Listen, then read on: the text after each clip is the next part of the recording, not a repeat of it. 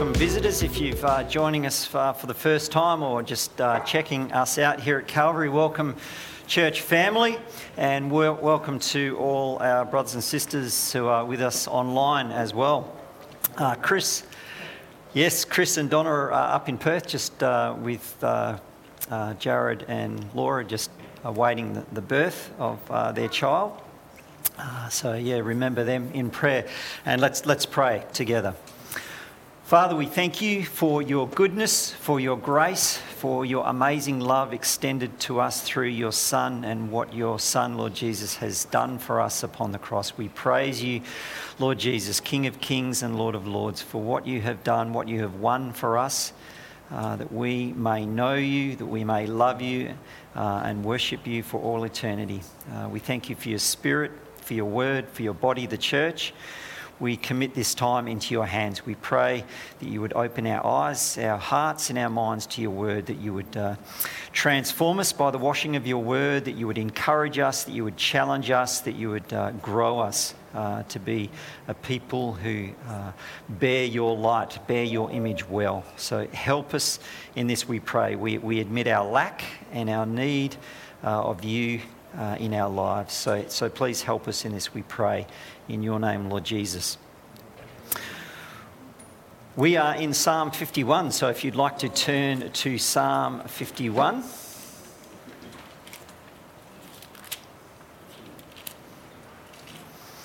Now, Psalm 51 was written by David at one of probably the most darkest, most despairing, most broken, most painful, and most lonely times in his life.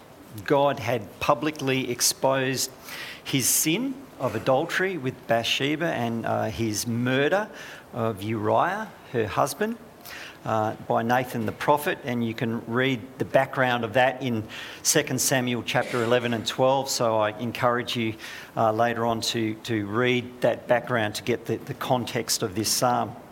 Now, Psalm 51 is probably the most heartfelt and transparent psalm in the whole book of Psalms, and so for that reason it's a powerful psalm, a psalm that we should read and meditate upon. Now, it's a psalm of confession and a psalm of repentance as David pours out his heart to God, and it's a powerful statement regarding human sinfulness, our sinfulness, and therefore the terrible need for repentance and of God's holy work of forgiveness and reconciliation and transformation, not just in the heart of David, but in all of our hearts. So I encourage you to read later Psalm 32, which is a great contrast between Psalm 51, where it speaks of the release and the divine delight a believer can have when sin is confessed, when it's repented of, and when it's forgiven. Now, Psalm 51, there's two parts to it, verses 1 to 9 and then verses 10 to 19. And in these two parts, it really speaks to two great needs. First of all is reconciliation with God, and then secondly, transformation by God once that reconciliation has taken place. And this was all with a view to bring glory to God, because he's the one that does this, but it's also to set the believer free so that we can then serve God and serve his people. So this psalm is written by David, it's about David, but ultimately it's a psalm about us, all of us. So if you're thinking, well, I haven't committed adultery, I haven't committed murder, it doesn't actually apply to me, therefore I don't need to listen, well, think again.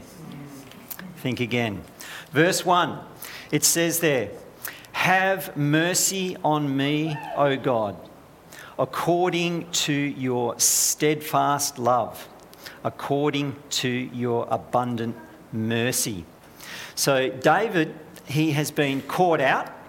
He's got nowhere to run, nowhere to hide, and there's no Old Testament ordinance in the law to make restitution for his adultery, for his murder.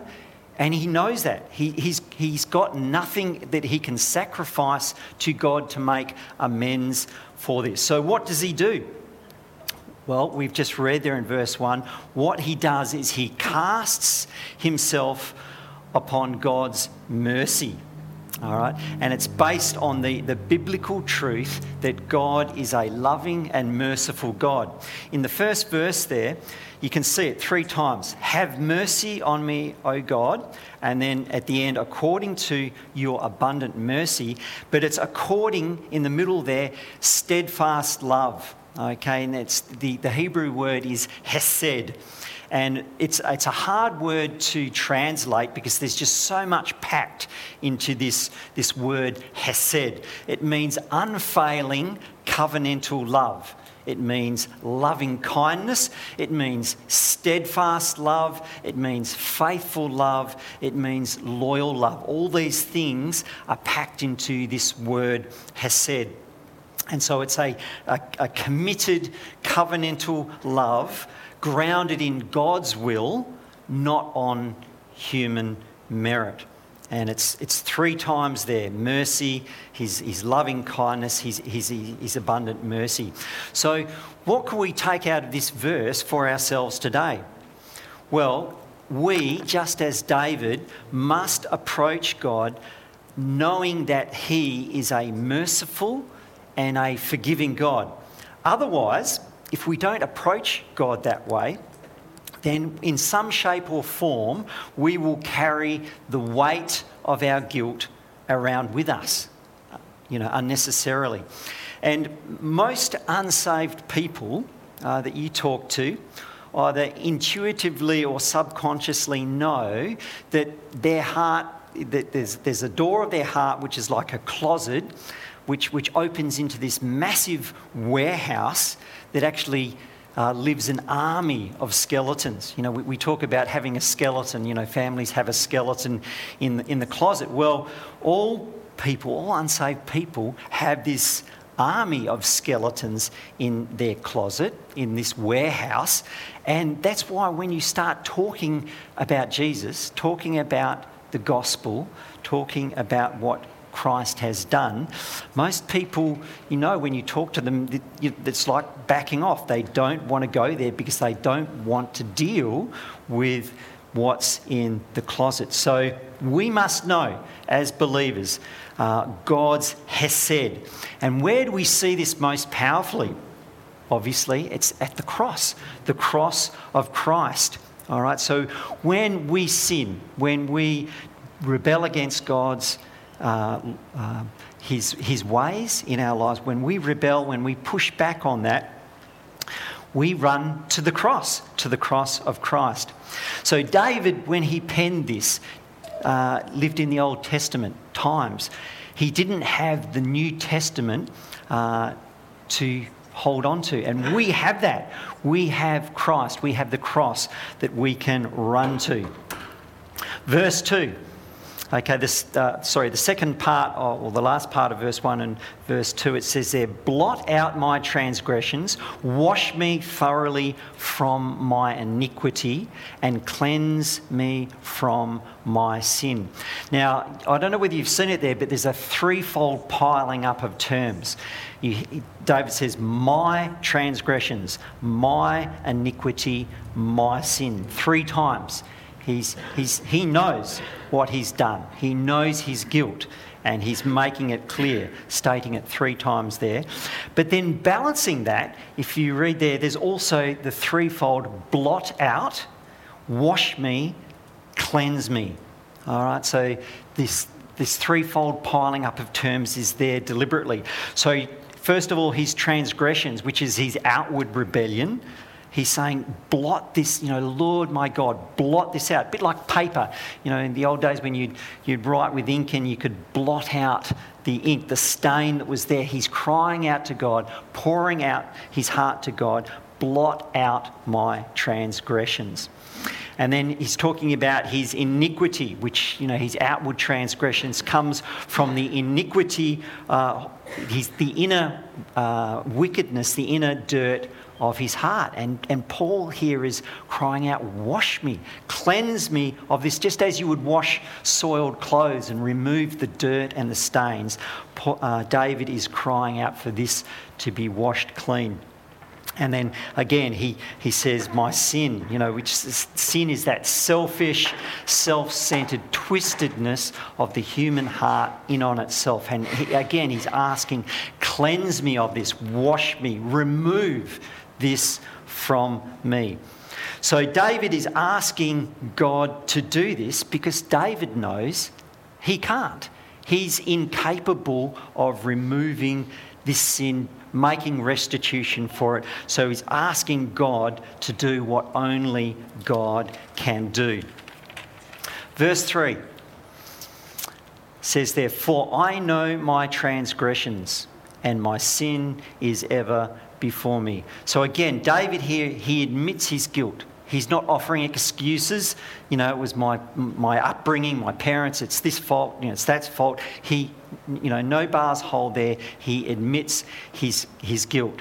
And without a conviction of sin, a conviction of sinfulness, there can be no admission of guilt and therefore no repentance. All right? And so as believers today in sharing the gospel with people, we have to be very aware of that. Unless there's a conviction of sin, there can be no repentance.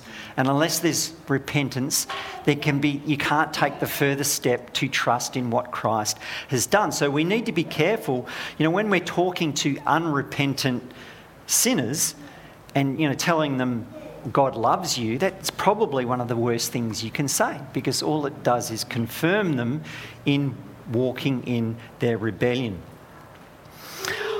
The other week, I was sharing with my next door neighbour. He's 90. He's just turned 90, and I was thinking, man, he probably hasn't got too many years left. I've given him a Gospel of John and a Gospel of Luke and some other books to read, and I've talked around the Gospel a few times with him. And I thought, I really need, next time I speak with this guy, I really need to, get to the Gospel. And I remember I was sitting down with him and. I was just saying, hey, Jesus died on the cross for our sins. And it was interesting, his response, because, he's a lovely guy. He's lived, from what I can see, a very morally upright life. And his response to that was, well, I'm a good person. I try to do the best by everyone.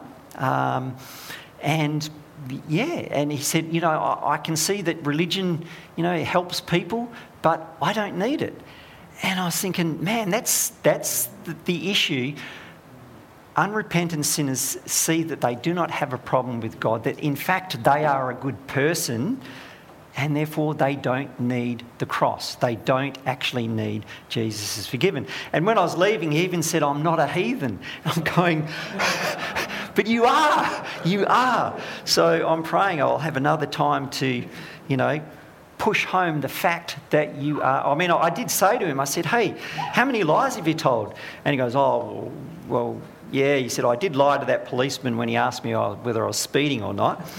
And I said, well, there you go, a liar tells lies. Verse 4, it says, against you only have I sinned and done what is evil in your sight, so that you may be justified in your words and blameless in your judgment. Now, David here is not denying, because you can read that and you can go, whoa, what's he saying here? He is not denying that he has sinned against Bathsheba and against Uriah, and he's not denying as king of Israel that he's actually sinned against all the people of Israel as king by what he did. But what he's saying is that primarily his sin is an offence against God. So what he's saying is his sin against God actually overshadows his sin against Bathsheba, his sin against Uriah, and his sin against the whole of Israel.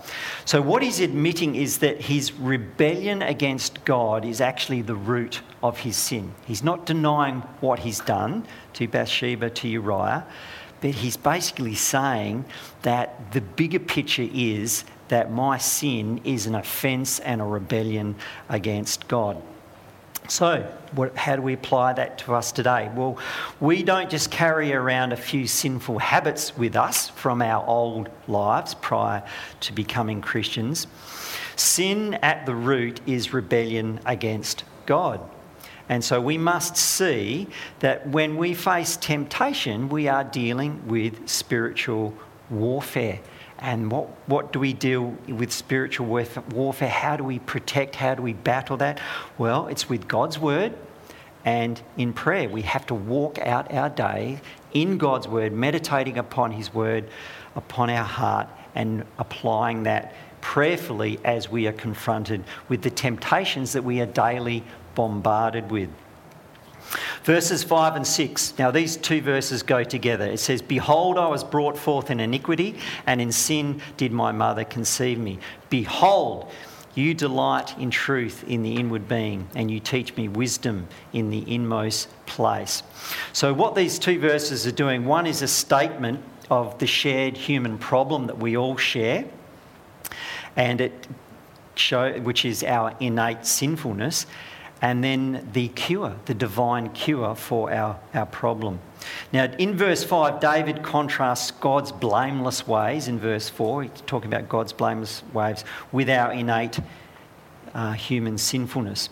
So David sees that the deeper truth is ultimately that sin is rebellion and an offence against God. And that David here he's admitting that he is a sinner, not just by choice. I mean, his life, the sins that he's committed has shown that he's a sinner by choice, but that he's a sinner by nature, okay? By nature. So we are not sinners because we sin. You may have heard of this saying before. We are not sinners because we sin. We sin because we are sinners, okay? And this is the human condition, the problem that the human race has. And this was borne out through the Reformation, the Protestant Reformation, this doctrine of total depravity. Now, total depravity, this doctrine gets a bit of a hard rap sometimes. And what it means is that sin affects the totality of our being, the fibre of us. So what it teaches is that we're not utterly depraved. All right, so Hitler was not as bad as he possibly could have been. He probably gave flowers to his mother on Mother's Day. You know, he was nice to people, you know, obviously to get what he wanted to get, but he was not utterly depraved. So what the Bible teaches is that at the fall, when Adam and Eve chose to rebel against God, there was a massive fall. All right, a massive change took place within their hearts and across the whole of creation. If you talk to Muslims understand that the fall was only a small fall. And therefore, since there's only a small gap between humans and God, it's an easy one to step up to. All right, if you talk to Jehovah's Witnesses, they'll talk about humans being imperfect. This word, we're just imperfect. And they'll even use this analogy that we're just like a pot with a little dent in it, okay? That is a very wrong understanding, a very wrong picture of the human race. When the fall took place, massive change took place in the heart of humans and the whole creation. It was a massive fall. That's why it's called the fall. And the gulf between us and God cannot be breached in and of ourselves. You know, Romans and Galatians teaches us that prior to becoming Christians, prior to becoming regenerated by his Spirit, we are in slavery, in bondage to sin, okay, without help, without the ability to rescue or save ourselves. Now, the rest of the book of Psalm 51 gives us the cure for this great problem that we have as humans. Verse 6 there, it says, "Behold, you delight in the truth in the inward being. You teach me wisdom in the secret place." So you see there, it's you delight, you teach. Who's this? It's God. God delights to teach us truth in the inward being. He delights to teach us wisdom in the inmost place. So it's heart business that God wants to do with his people. And how does this heart business happen for us? Well, the heart business happens as we read and meditate upon God's word. God speaks to us by his Spirit through his word in our heart. And as that wisdom, as he speaks to us, we meditate upon that and we then pray from that. So that's how it works as believers. We're to meditate upon his truth. The Spirit of God speaks to and illuminates this truth to our hearts, and then we pray from that. And that's where the transformation happens. So my encouragement, my challenge to us today is that more than anything else, the calibre of our Christian life and the fruit that we will bear in our Christian lives really depends upon how we deal and spend our time with God's word and pray from it. So time with God transforms. Time with God transforms.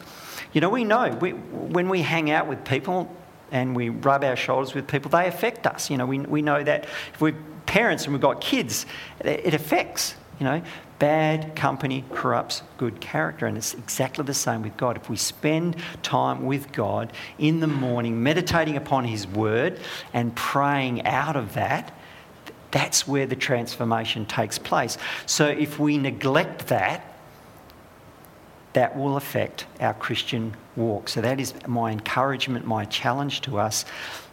We need to be a people of his word who spend time meditating upon his word.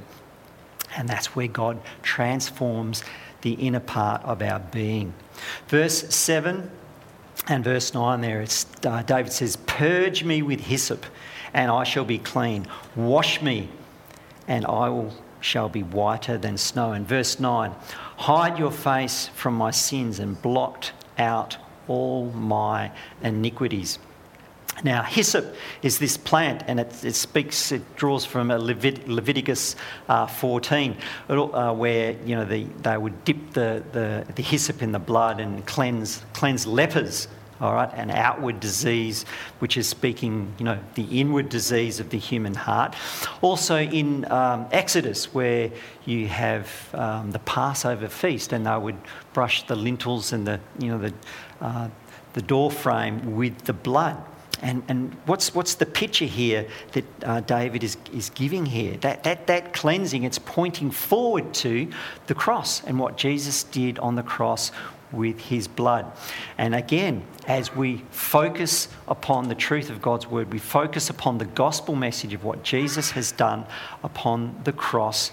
All right, it speaks of the blood that cleanses us of all our sin.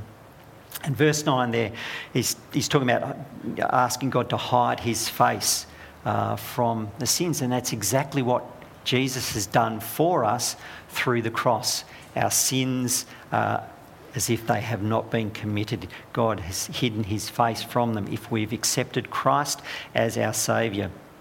Now, verse 10 is one of the key verses in this psalm. It says, "Create in me a clean heart, O God, and renew a right spirit within me." Now, this word create is exactly the same verb as in Genesis 1:1. Okay, when God is creating the world. And the implications of that is huge. Okay, only God can create a new heart. And out of a new heart comes new desires. Okay, because what is our downfall? It's the desires that come out of our heart. As we see here in David's life, the desires of his heart was his downfall. And so he's realising my core problem is my heart and the desires that issue forth from it. And that is our problem. And so what is David saying? He's saying, God, you've got to create a new heart in me so that I have new desires. Just keep your finger there in Psalm 51 and turn with me to Jeremiah chapter 24. Jeremiah chapter 24.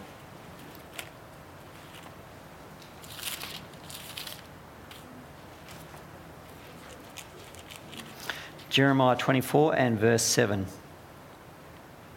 This is God speaking through Jeremiah. He says, I will give them a heart to know that I am the Lord, and they shall be my people, and I will be their God, for they shall return to me with their whole heart.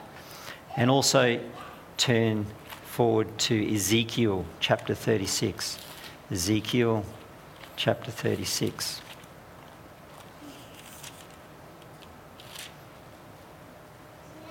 Ezekiel 36 and verse 25 through to 27. This is God speaking again through prophet Ezekiel. I will sprinkle clean water on you. What's David asking for? He's asking to be washed and cleansed from his sin. I will sprinkle clean water on you, and you shall be clean from all your uncleanliness and from all your idols. I will cleanse you, and I will give you a new heart, and a new spirit I will put within you. I will remove the heart of stone from your flesh and give you a heart of flesh.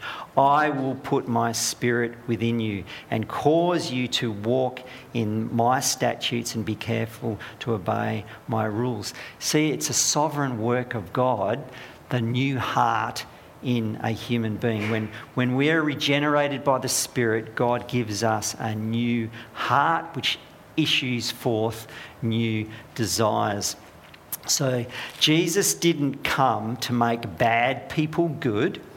He came to make dead people alive. That's Leonard Ravenhill, okay, one of my favourite verses. Jesus didn't come to make bad people good. He came to make dead people alive, all right? He knows that it has to be a heart transformation, and it's a sovereign work of God. We cannot do it. The Talmud, which is not scripture, but it's commentary on Hebrew scripture, another one of my favourite quotes, it says, God wants the heart. Okay, he wants the innermost part of our being, and he is the one that changes it.